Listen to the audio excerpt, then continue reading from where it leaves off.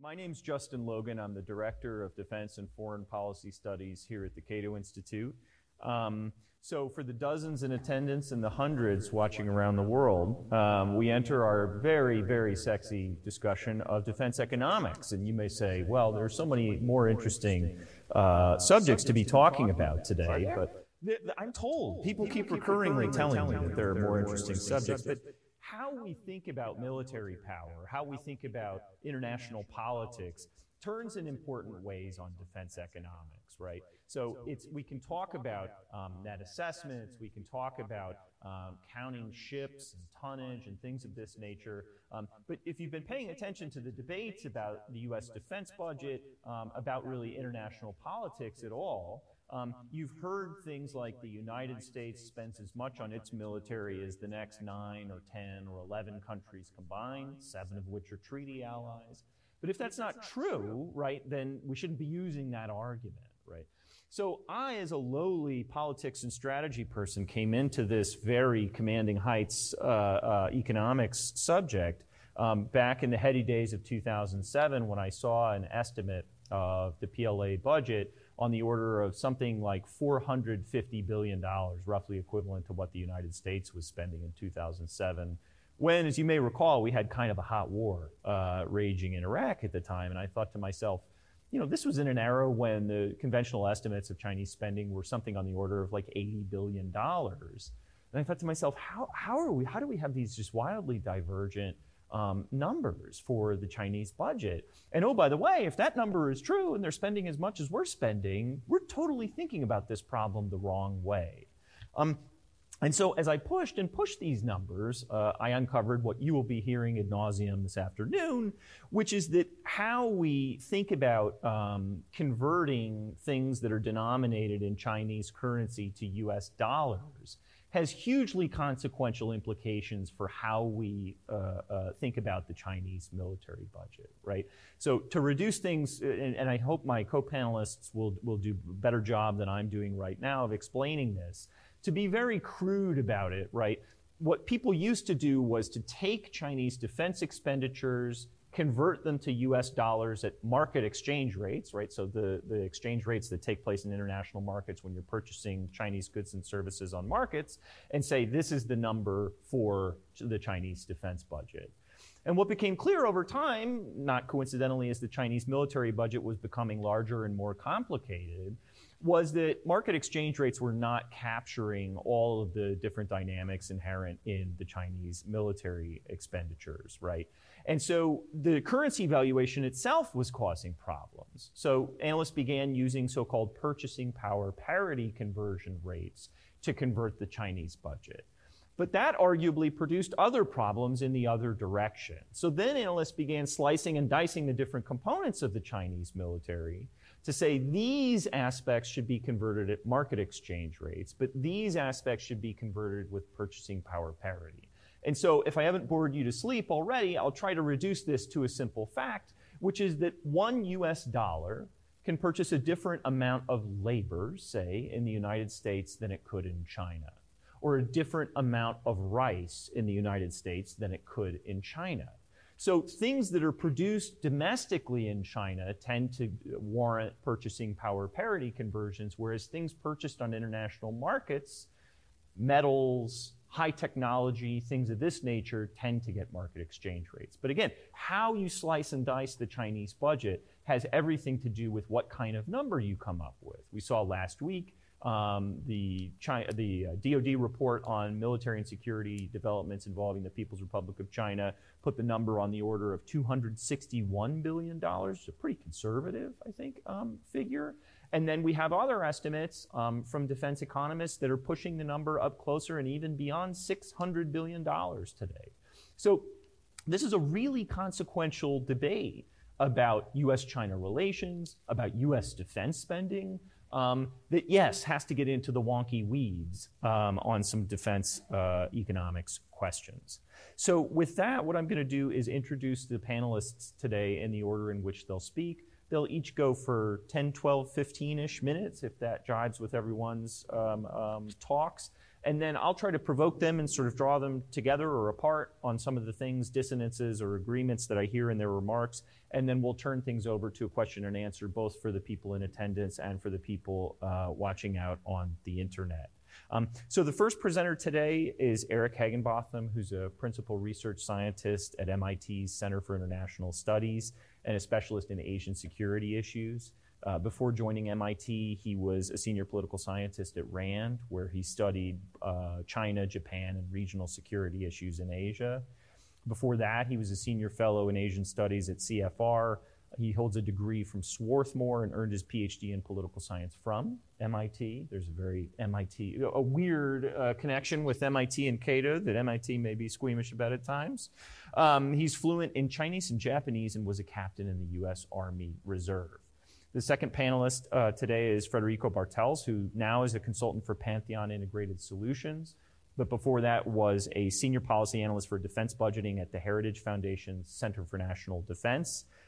In that position, he conducted research on the U.S. defense budget and associated policies to include the PLA budget. So he has direct experience looking at this problem at Heritage. Before joining Heritage, he was a senior policy analyst at Americans for Prosperity, and before that, he worked as a policy analyst at Concerned Veterans for America. He holds a Master of Arts degree in International Affairs with a concentration in U.S. foreign policy from GW's Elliott School of International Affairs, and received a Bachelor of Arts degree from, I'm going to butcher the Portuguese here, I'm sorry, Pontifícia Universidade Católica de Minas Gerais in Brazil. If you say it fast enough, no one pays attention, in Brazil. So with that, I'm going to turn things over to Eric Higginbotham. Great. Thanks a lot, Justin. And I think you've summed up the problem more eloquently than I am going to, but I'm delighted to be here. It's been decades, and I won't say how many, since the last time I did a Cato event. So very happy to be with you. Just a couple of points, maybe in terms of throat clearing. First, I'd just say, before addressing budgets, I will say China is clearly modernizing its military and does present challenges to regional states. And, if the U.S. wishes to defend its allies and partners in the region, also to the United States. So I'll leave grand strategy for another day. We can debate that as well. But that's where I am coming from anyway. So I guess I would go back to an article title that Tom Christensen published in 2001, China Can Cause Problems Without Catching Up. All right, that said. Budgets, budgets are inputs, not outputs. The outputs are what we should really care about, capabilities, right? So again, another part of throat clearing, I guess. It is an aside, but I think as we go forward, we ought to keep in mind, what's actually being produced here, and how capable is it? So that said, budgets are an important indicator of the input side of the equation and do help us understand capabilities, or at least how capabilities are generated. And as Justin said, there is a surprising range out there of opinions that have been expressed about how we should think about Chinese budgets and the value of Chinese budgets. So according to market exchange rates, China's 2022 official defense budget was roughly $225 billion, or about 29% of the U.S. budget, which is something on the order of 715. I'll get to that.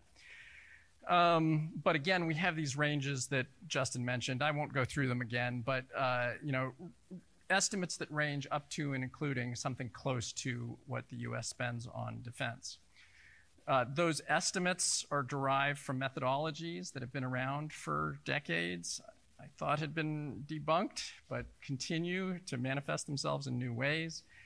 And the estimates, I think the latest estimates really derive largely from one individual's work, an Australian economist, Robertson. But those estimates get cited in places like The Economist. They get cited by congressmen. They have been cited by the chairman of the Joint Chiefs of Staff, Mark Milley, who again suggested China's spending was something close to what the U.S. spent.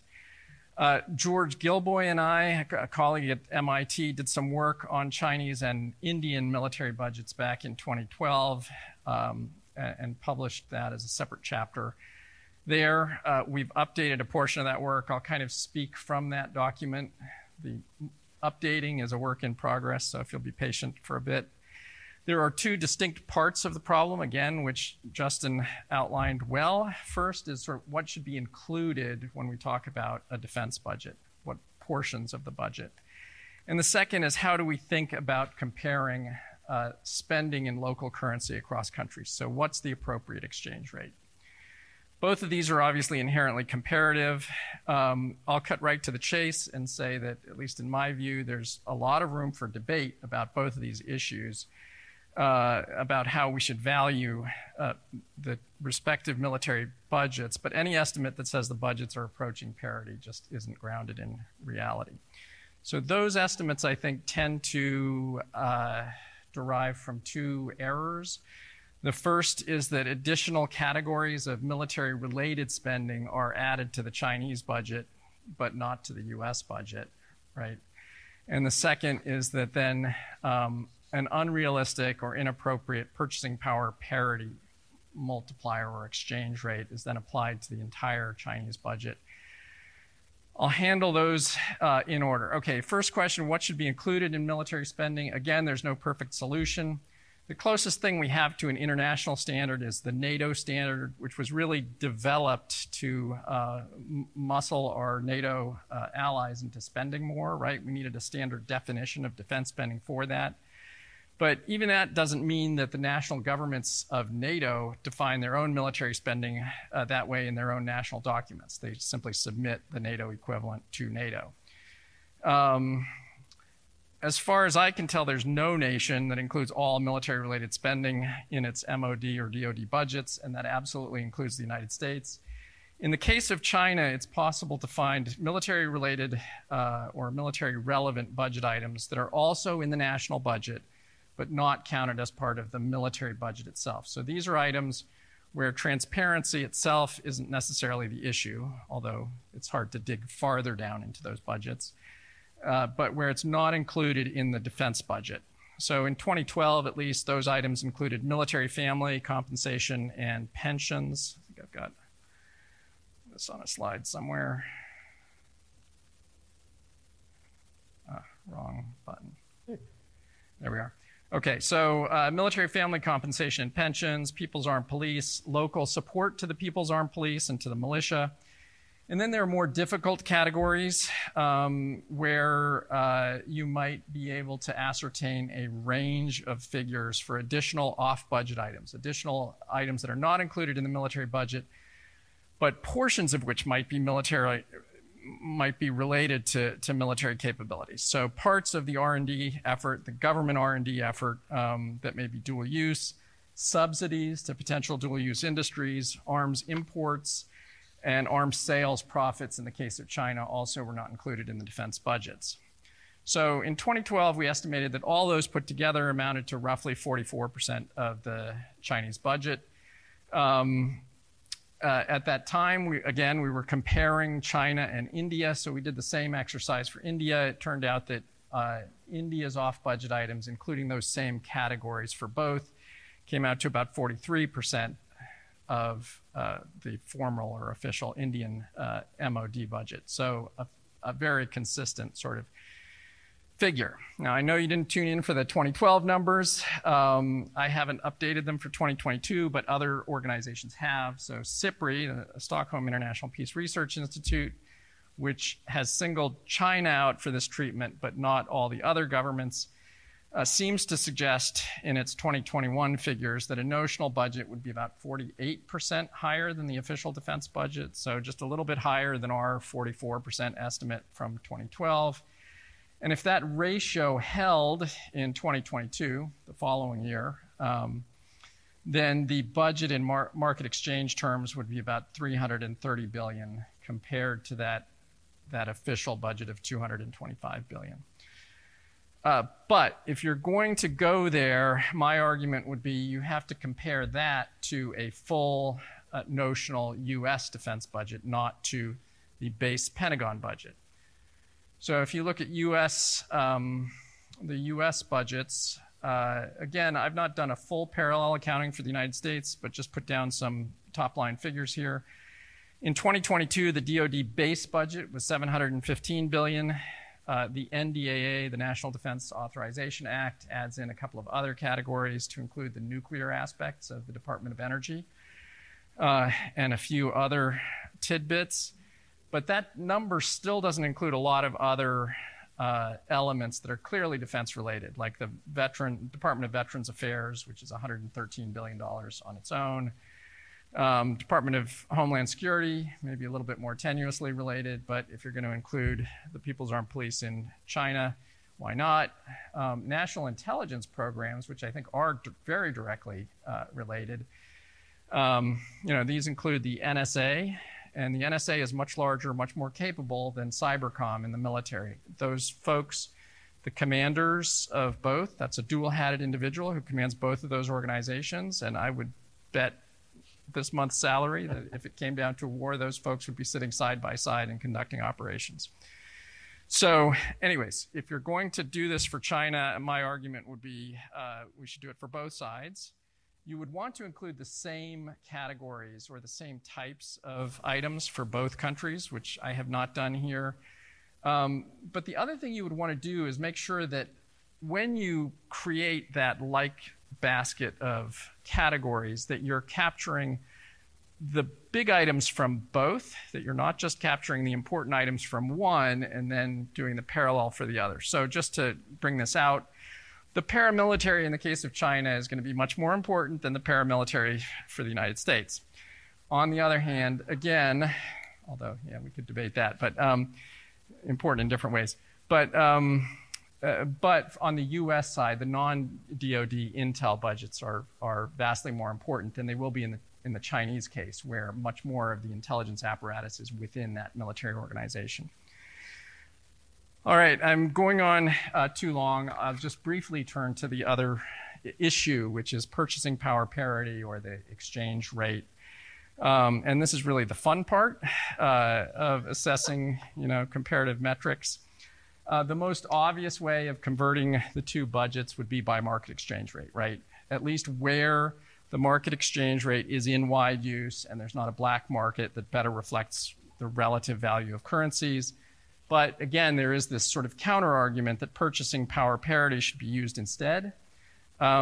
Purchasing power parity was developed as a tool for comparing economies where the price of goods at local currency, non-tradable goods, didn't equal or could not be converted according to a market exchange rate. The classic case, Big Mac is cheaper in China than it is in the United States when you use the market exchange rate. So if you're using the PPP conversion rates rather than the market exchange rate, that will inflate the apparent value of military spending in developing states and deflate it in advanced economies. So not to be tongue-in-cheek here, but another way of paraphrasing that argument would be, in evaluating the value of military budgets, the economies of underdeveloped, technologically inferior states, which, by the way, also correlate to states in which there are higher levels of corruption, will outperform that same level of budget in an advanced economy, maybe especially in high-end air and naval conflict. So obviously I don't mean that, but that is, I think, the flaw or problem in the argument. The initial purpose of purchasing power parity was to compare living standards and welfare, and so the basket of goods that they used to develop PPP reflects consumption. So the World Bank, when it developed PPP, was very explicit on that point. So rice, concrete, socks, lumber, all those items are going to loom particularly large in PPP estimates of general GDP. It was not intended to assess relative hard power, and so the DIA, and I think we've heard now the DoD as a whole following suit, no longer use that methodology. In fact, SIPRI is also quite explicit in addressing the issue. They say GDP-based PPP rates are of limited relevance for the conversion of military expenditure data into US dollars. They're designed to reflect the purchasing power for goods and services that are representative of spending patterns in each country, that is primarily civilian goods and services, et cetera, et cetera. All right. Again, as in the case of sort of off-budget items in the military budget, there's really no right answer in terms of how you should convert currencies. But I would argue there are some answers that are more wrong than others. And unless we really think people are going to beat us to death with socks filled with rice or concrete, the overall GDP purchasing power parity rate is not a great one to use. Back in 2012, again, to sort of give the argument its due, George Gilboy and I developed what we called a militarily relevant or appropriate PPP to evaluate and compare military budgets. The World Bank does provide sector-level PPP estimates for different parts of the economy, and we applied those to different parts of the defense budget. So it turns out, again, poorer countries can purchase rice and socks more cheaply than folks in the U.S. can, but when they have to rely on domestic means for the purchase of jet engines or advanced electronics or even trucks, they actually pay more. They pay more than we would in the United States. Okay, so I'll cut to the chase here.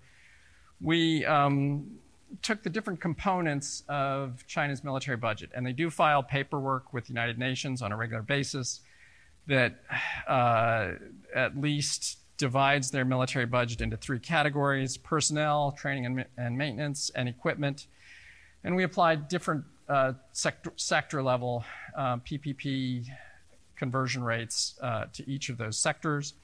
For personnel, we applied the individual consumption PPP, since we're dealing with humans and things that support them. For equipment, we applied the machinery PPP, which is actually 30% worse than the market exchange rate for China today. And for training and maintenance, we employed a mix that is 1/3 of the way from individual consumption to machinery, or about 12% better than the market exchange rate. Overall, these figures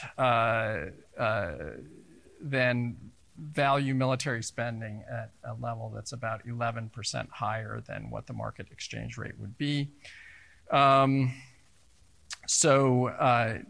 Taking that official, sorry, that's my timer telling me that I spent too much time already. So I'll just close on the, if you multiply. You mentioned a lot of the things that I wanted to mention. Yeah, okay. All right. So we're saving some time here. Maybe, although you're probably going to disagree with them. But so if you take the official defense budget and multiply it by that military PPP, you would get $249 billion as opposed to 224. And if you took that larger, hang on, I think my next slide has it. If you took the larger Chinese budget, including off-budget items, and then multiplied it by this military PPP, you would get a figure closer to $370 billion. But again, I put it there in red and caps at the bottom of the slide. If you're going to do that, you really, really have to compare it to the whole U.S. budget. Now, I hope we can talk more about PPP and the many issues associated with it, but I will stop there. Thank you. Sorry for going on so long. Thanks, Eric. Fred, bring some more juicy details to this discussion, if you will.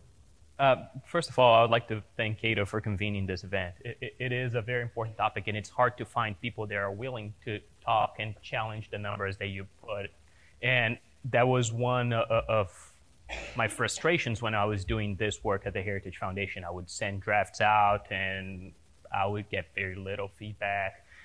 Even when I tried to reach out to CIPRI and IISS, get very little feedback on how they're doing. And when you call the U.S. government to say, like, oh, can you tell me, like, what is the methodology that you go over to decide to have your number on the Chinese defense budget that you mentioned, Justin? Nope. A little bit? Can you tell me what's included? Nope. Okay. And that was one of my big frustrations with this topic. And that's why I think that this forum is so valuable in that sense. And I skipped the introduction on that point. My name is Fred Bartos, and I currently work as a consultant at Pantheon Integrated Solutions, but the majority of this work was developed while I was a budget analyst at the Heritage Foundation. One thing that I want to touch that Eric brought up a little bit, but I feel it's worth highlighting is that it's nearly impossible that two countries will define their defense budget on the same terms. There will be things that they consider that they're, even if it is just because their societies consider different things within different terms, and or even that just have different names. And that's why NATO, for instance, has a guideline of 2% of GDP, and then 20% of that has to be dedicated to equipment. So there is some granularity there and some portion to push. So even if you pick up the top line for the US and you compare it to the UK, it's not going to be apples to apples. It's going to be apples to bananas. And the problem starts building up when you compare that to China, because then it's not going to be apples to bananas. It's probably going to be apples to, I don't know, chicken. And that's part of the problem that Eric laid out very well. And one thing that I'll get to the headline element of my difference of the work that I did to the work that you did, Eric. I did the opposite. Instead of trying to account for everything that China, that could be labeled as military within the Chinese budget, I stripped down the US budget to only the elements that China explicitly reports on. And yeah, that builds, and every time I've thought about this work in broader terms, I think that you're building something on top of a very fragile foundation, which is self-reported PLA data that the CCP sends over to the UN. And I would quibble with your point of regularly. If you send something in 17 and then you send something else in 22, and the other gaps that you have there, you have like 3 other data points in the 10 years before 17 since they started that instrument. That's sure, it's a self-reporting instrument that most nations will blow off because, well, it's a UN military expenditure database, right? There's probably, I don't know, 50 people in the world that look at that outside the UN. It's all outside the people that are maintaining and laboring on that database. There's probably very little. So I always thought of this as being a grain of salt, that you add another grain of salt, and you're going to end up with a lot of caveats, which is why I really like where you started, which is that the Chinese military has been becoming more capable, and they have been dedicating more resources to the PLA. Those are the ground facts that people can, like, independent if that costs 1 trillion yuan or $1 trillion, their military has modernized, has increased, and it is consuming a bigger portion of their societal resources, which is where I think it's one element of why this is a relevant discussion.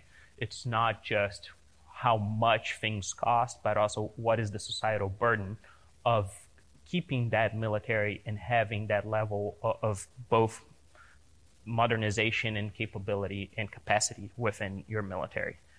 The bigger challenge when you're converting anything is going to be how you deal with the currency. That's a given. That's why I thought that there was a lot more concurrency with what I wanted to share today and what you're saying. That's why I incentivized you to keep going over your time. That's completely fine.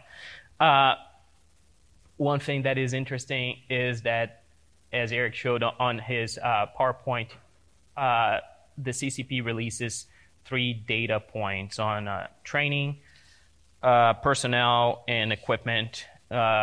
Just the sheer level of transparency the U.S. has, just so you all are aware, because that's what I was doing and kind of am still doing. The U.S. releases 7 different categories based on 2 different appropriations bill, and that is split between 3 military departments and 5 military services.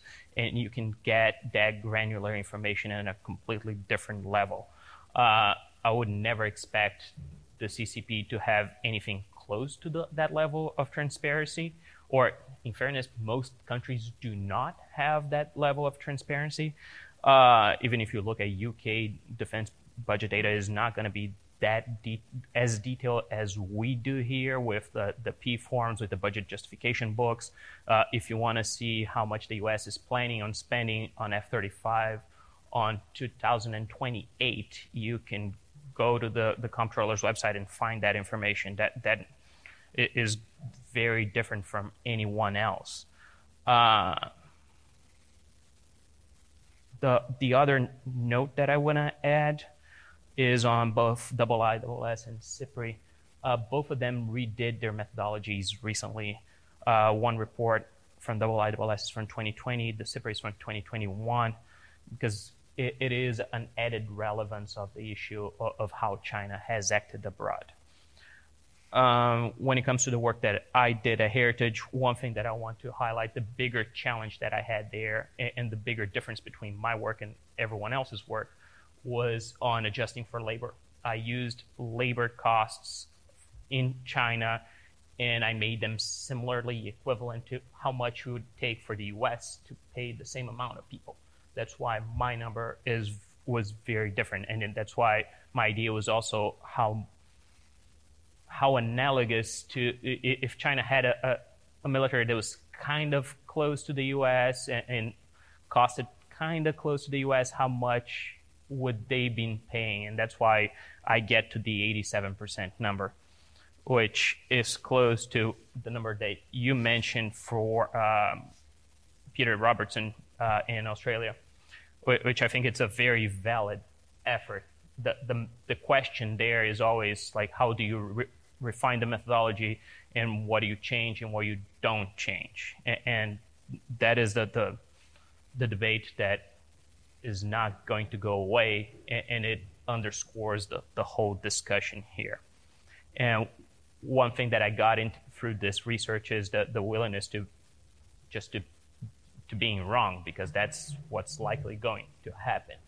Like you develop one methodology in one way, and it is always going to be open to criticisms and valid criticisms on that matter, both because of the subject and because of the general lack of transparency that the CCP has with data. Because if you're going to trust that what the numbers that they announce are the actual numbers that they are dedicating to the PLA, I got a COVID-0 policy that I want to sell you and a bridge to Brooklyn as well. But the important thing here is of understanding what they release and what is the information that we have, and what are the different ways that we can manipulate that data. And that all goes back. The last thing that I want to say before opening up to questions is that at the end of the day, it doesn't matter if their missile costs 10 million or 10,000. The important thing is what are the effects and how those capabilities change deterrence both in the region and in the world. And with that cheery note. The thing speaks for itself. Yeah, there is a certain, I think, unanimity on that point, is what matters is what we see out in the world and how the Chinese and the United States use their respective capabilities out in the world. Before we throw things open to questions and answers from the audience, I want to try to ask the same question of both panelists in a different way, right?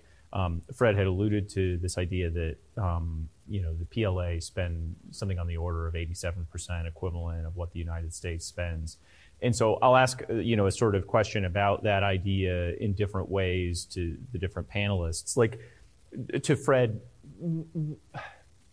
if we just started the discussion with the idea that the PLA spends 87% of what the US spends, my first reaction would be to ask where all the stuff is, right? So it seems to me that a lot of getting from our stuff or their stuff? The idea that the PLA has 87% the military capability the United States has, or spends 87% as much as the United States has. The question becomes, where's all the Chinese stuff, right? Because I can point to aircraft carriers and say, we get a lot of carriers, and we have to pay for O&M for those carriers.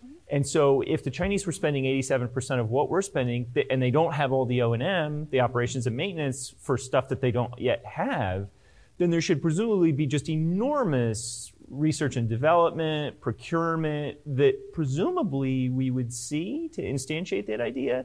And so what would be, again, if we sort of started the discussion at the end and somebody says, well, wait a minute, where the Chinese materiel, what would be your response to that question, and to ask the question a little bit differently to Eric, right? One other thing that I alluded to having to do with, this kind of modernization that's going on with the PLA is, to be really crude, as I've been the whole morning or afternoon, this sort of shift from labor to capital in the PLA. Modernization, right? The idea that they are moving from what 30 or 40 years ago was an enormous human-centered, it was focused on mass, right? There was a certain, I hate this phrase, and I hate when people at think tanks say it, quantity has a quality, all of it. So, right, there was just a lot of people involved in the PLA, and over time, the number of people has gone down relatively, and the amount of stuff has gone up relatively. And that has implications for how we evaluate the PLA effort in US dollars, because if the amount of people that they're paying is going down and the amount of fancy stuff that they're buying is going up, then how we score purchasing power parity versus market exchange rates would change as those facts change. So the different variations on the question, where's all the stuff and what is China spending on? Yeah. I'll start then. The stuff is getting built. It takes time. Like, China hasn't been spending 90% of what, like the equivalent of 90% of what we spent for the last 20 years. It has been doing that probably for the last 5 or last 10. It depends on which metric do you want to take, and that goes a little bit beyond my specific knowledge, and Eric might be able to complement there as well. Since 2015, they started modernizing their forces, and that marks the transition that you mentioned of moving away from just labor-intensive to more capital-intensive. But those things take time. Like, it doesn't. A submarine gets built in around 8 years. An aircraft carrier takes a bit longer than that. You might be able to get other hardware faster, but the development cycle is going to take time, even if you're stealing most of that stuff, because you need to learn how the IP that you stole actually works for you to be able to build it. And one thing that you have seen recently is the multiple iterations of their 5th generation aircraft. You've seen rapid iteration on that, where they're learning how to operate and what are the elements that work and don't work. But my headline answer to your question would be that it takes time to develop that stuff. And some of that money is probably in man-made artificial islands in the South China Sea that they have built recently. Some of that is in area denial, anti-access area denial weaponry that they have. Some of it is in the missile force that is fairly new. Some of it is in the nuclear development that we recently highlighted, and that China has been going through a tremendous amount of both developing new nuclear weapons and building new nuclear weapons and having that silo. So there is a lot of new stuff that they bought recently. Got it. And on that, if you combine both, like, it takes time for you to develop new things, and with all the new stuff that they have actually showed already, I think there is a lot of resources that were clearly allocated to the PLA. If it is the same amount that we do, how long does it take? Those are different questions. Right. But just because they don't have 11 aircraft carriers, that doesn't mean that they don't have a few unsinkable aircraft carriers in the South China Sea and man-made islands. Right. Eric, thoughts on implications of modernization for these questions and sort of the broader debate? Right. So these are great questions, and I'll cheat a little bit and go to the other question as well.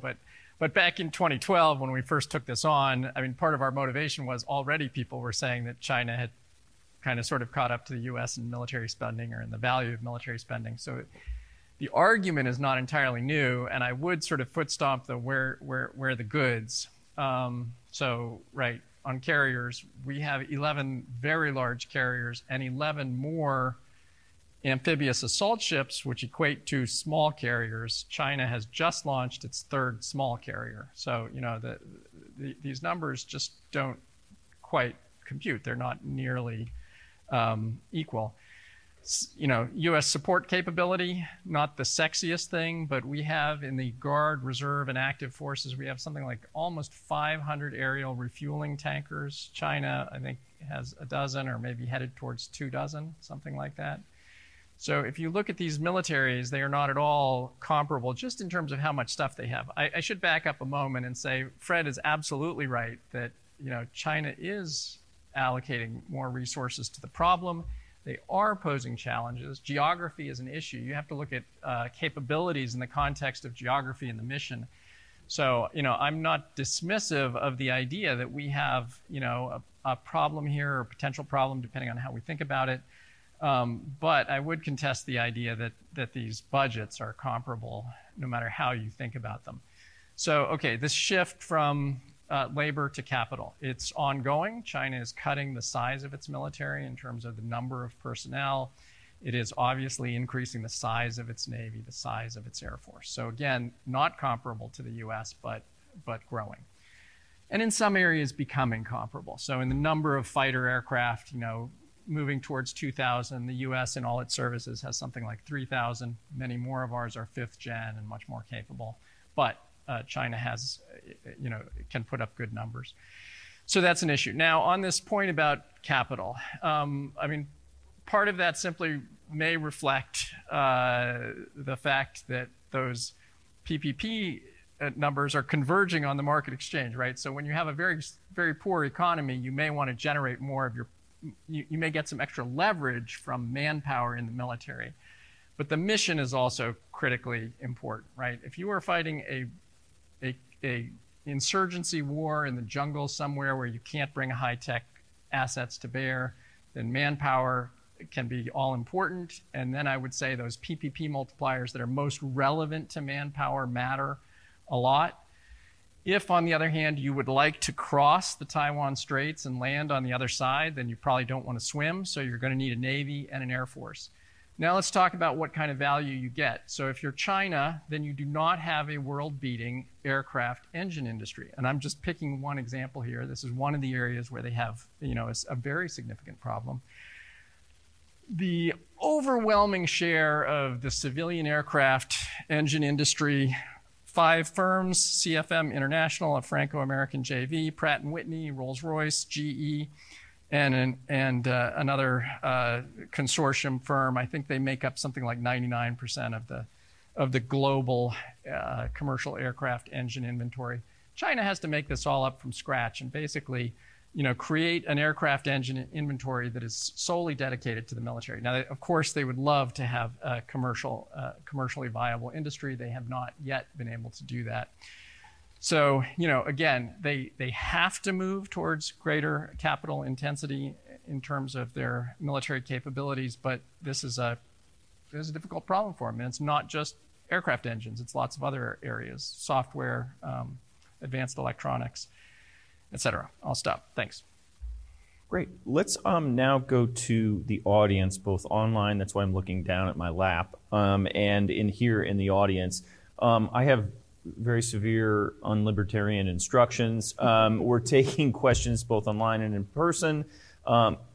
If you're in person here, please speak clearly and directly into the microphone, which will be carried to you so that people here and online can hear your question, and announce your name and affiliation. We'll go first in the back there to my colleague, Eric Gomez, who doesn't need to introduce himself because I just introduced him. Thanks, Justin. And thanks for this presentation. So Eric Gomez, Senior Fellow here at Cato. So to sort of go a few levels down this is a very interesting discussion to me because I'm also a big-time China defense nerd. But the sort of political implications of this, right? And I think that oftentimes when you say the number is bigger than the number that is presented, it's used as part of a political debate, like Eric said earlier, right, that other people cite to kind of justify, well, this means the U.S. needs a lot more, right? And the U.S. budget needs to be higher or what have you. I'm curious what the thought is on that, right? If the implication is that, let's say China is in fact closer to the 90% mark, does this mean therefore that the U.S. should have a higher budget? Does it mean like the U.S. should think about what it spends differently? Curious about those sort of second order questions or what comes after. The so what question rears its ugly head. So Right. what about these numbers? So what if it were? Right. Great point, Eric. And by the way, Eric and I have just finished a project together, so it's terrific to see you here today. Right. I mean, I think if we want to talk about how much we should spend or need to spend to address this problem, right? First of all, it depends what we want to do. Do we want to defend our allies? Do we want to defend Taiwan? Do we want to have the capability to defend Taiwan, whether or not we've committed to it, et cetera? Once we've decided, sort of what purposes or what functions we want our military to address, then obviously I think the way to look at this is not through military budgets and not even through apples to apples type comparisons of military hardware, right? It really doesn't matter, how many warships we have and they have, as long as we can defeat the operation that we want to deter, right? Mm-hmm. So if China wants to invade Taiwan, we don't really need to bring destroyers off the Taiwanese coast. China, on the other hand, needs to put an amphibious fleet, a very large one, off the Taiwanese coast. They need to keep it there while they're landing troops. They need to keep it there while they're supplying troops. That is a huge land battle on Taiwan, so that's not something that, even if they can get forces across, is resolved in a matter of days. Every large island campaign in history has lasted at least, 5 weeks to 5 months. If you look at these, if you go back to, since World War II. But Luzon, Leyte, Okinawa, Sicily, if you look at all of these, they take a long time. Taiwan has an active duty army of 100,000. So that's what we need to be prepared to deter or defeat. And we have answers to that rely largely on means other than a fleet similar in size to China's. We have a larger fleet than China's, but I'm not sure we necessarily would employ that in the operation. It would be China's amphibious fleet, China's escorts versus U.S. anti-ship missiles launched from bombers, land bases, submarines, and other assets. So it's relative military capabilities and their ability to conduct certain types of operations is, I think, the way to assess the U.S. budget and how efficient and effective it is. Fred, what do you think implications-wise? Oh, I largely agree with Eric. The important thing when deciding the U.S. defense budget is not how much China spends, how much Russia spends, is what do we want to do? What do we want our forces? What is the current state of our forces? And what is the desired state of our forces? And what do we want to modernize versus what are we willing to let go? What are the priorities that we as a society have for our military? What are the expectations that we have for our military? And in modern American history, the expectation is that the U.S. will not be involved in a fair fight, that we will go anywhere and crush everyone, right. Which is a great expectation to have, but it's really hard to meet. Sure. It's really hard for you to be to be able to dominate any adversary possible. The question becomes then, like, how much are we willing to invest, and how much risk are we willing to take in the scenarios that we are likely to use our military? That's great. This is getting too interesting. I'm going to get it back down into the weeds of defense economics. We have 2 anonymous questions here offered online, and you may want to get the slide prompt handy because it may go back to your slides. First anonymous question, why does Robertson's result differ so sharply from Eric's, given that he applied a separate PPV converter to each of the 3 components that Eric did? And as sort of attendant, I think we can probably take them both at the same time. Anonymous question, why is the individual consumption PPP you use for personnel at 4 RMB per dollar higher than the PPP for GDP as a whole, 3.5 RMB per dollar in 2021? I would expect that while machinery is relatively expensive, as you say, military labor would be relatively cheap. So 2 wonky questions about slicing the data, Eric. Those are great questions. And they are. That's those anonymous. They should have put their name to those. Right. No, those are great questions. I believe George Gilboy and I and Taylor Fravel, we're sort of embarking on a redo of our 2012 work. So we'll be unpackaging this in much more detail. But I believe from my sort of first glance at this, the overall GDP PPP rate is 4.2, not 3.5, at least from what I've seen. Why is Robertson so different? Again, I'm going to have to go into his work and sort of pull it apart and figure out what's going on there. But in part, I mean, he applies sort of the wage PPP to everything in the Chinese military budget, and he applies a multiplier of 1.2, which is, I think he does that. It's pretty extreme, and I don't think corresponds, at least to my understanding of how we would think about Chinese wages. Among other things, it doesn't get at productivity, right? U.S. productivity is vastly higher than Chinese. Obviously, we'd want to look at the sector level, in assessing relative differences in productivity. But one thing that I did do just briefly is I looked at, because we don't have to go to the civilian economy for all of our data to assess military wages. I mean, we can go direct to the source and look at how much China pays for a sergeant. So a sergeant in the Chinese military system earns somewhere between 7,000 and 9,000 renminbi a month. That converts by the market exchange rate to somewhere between $1,100 to $1,400. A U.S. sergeant receives between $2,600 and $3,700 a month. So using the market exchange rate, right, not really comparable, but nowhere near that 1.2 level that Robertson uses. I think it's closer to about 2.6. And again, that is for the personnel. If we're talking about a war between the United States and China, it's in the air, it's on the sea, it's between systems. Small differences in these systems are going to make the difference between success and failure and life and death.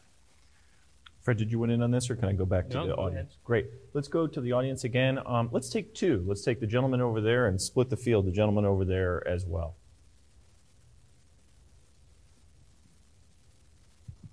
I am Peter Humphrey, an intelligence analyst and a former diplomat.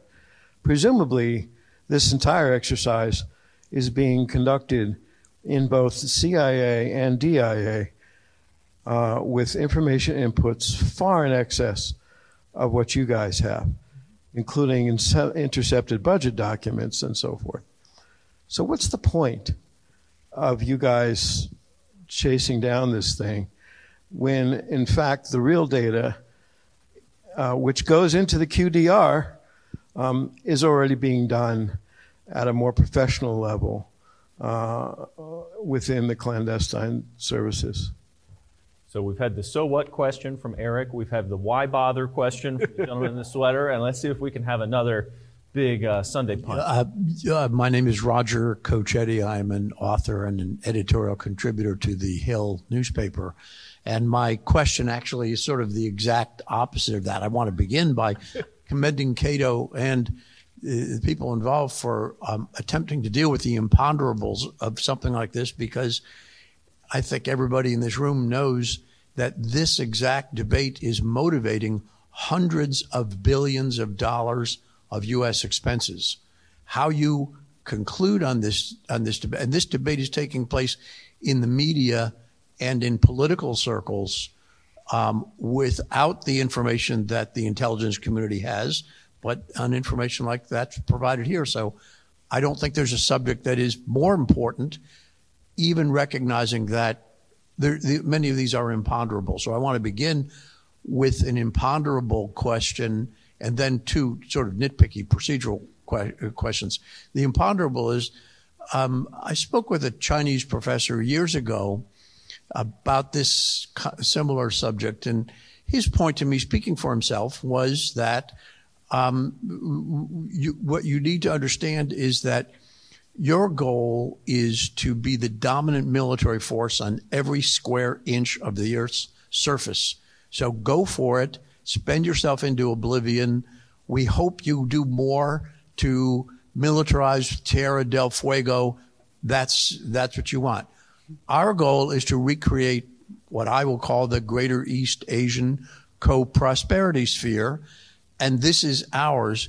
we don't have to beat you in Tierra del Fuego. We only have to beat you in East Asia. That's what we want. And we hope you'll attack Nicaragua and every other country in the world so you'll go broke sooner. That was his philosophy. And I'd be interested if you think that is actually a Chinese perspective. My nitpicky questions are, if I want to live in my house, I got to pay mortgage. The interest expense on my mortgage is part of living in the house. Shouldn't some portion of the $400 billion a year that the United States government spends on interest expense for the national debt be allocated to the calculation so there is no allocation of debt,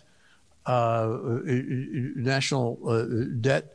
And the second nitpicky question is, how do your numbers differ from this Swedish institute, Spiri, whatever it is? It's now that Sweden is a member of NATO, I don't know if they're going to continue to say we have the neutral perspective on this, but how do you differ from Spiri? Thank you. So why should we bother when the intelligence community is doing this on its own?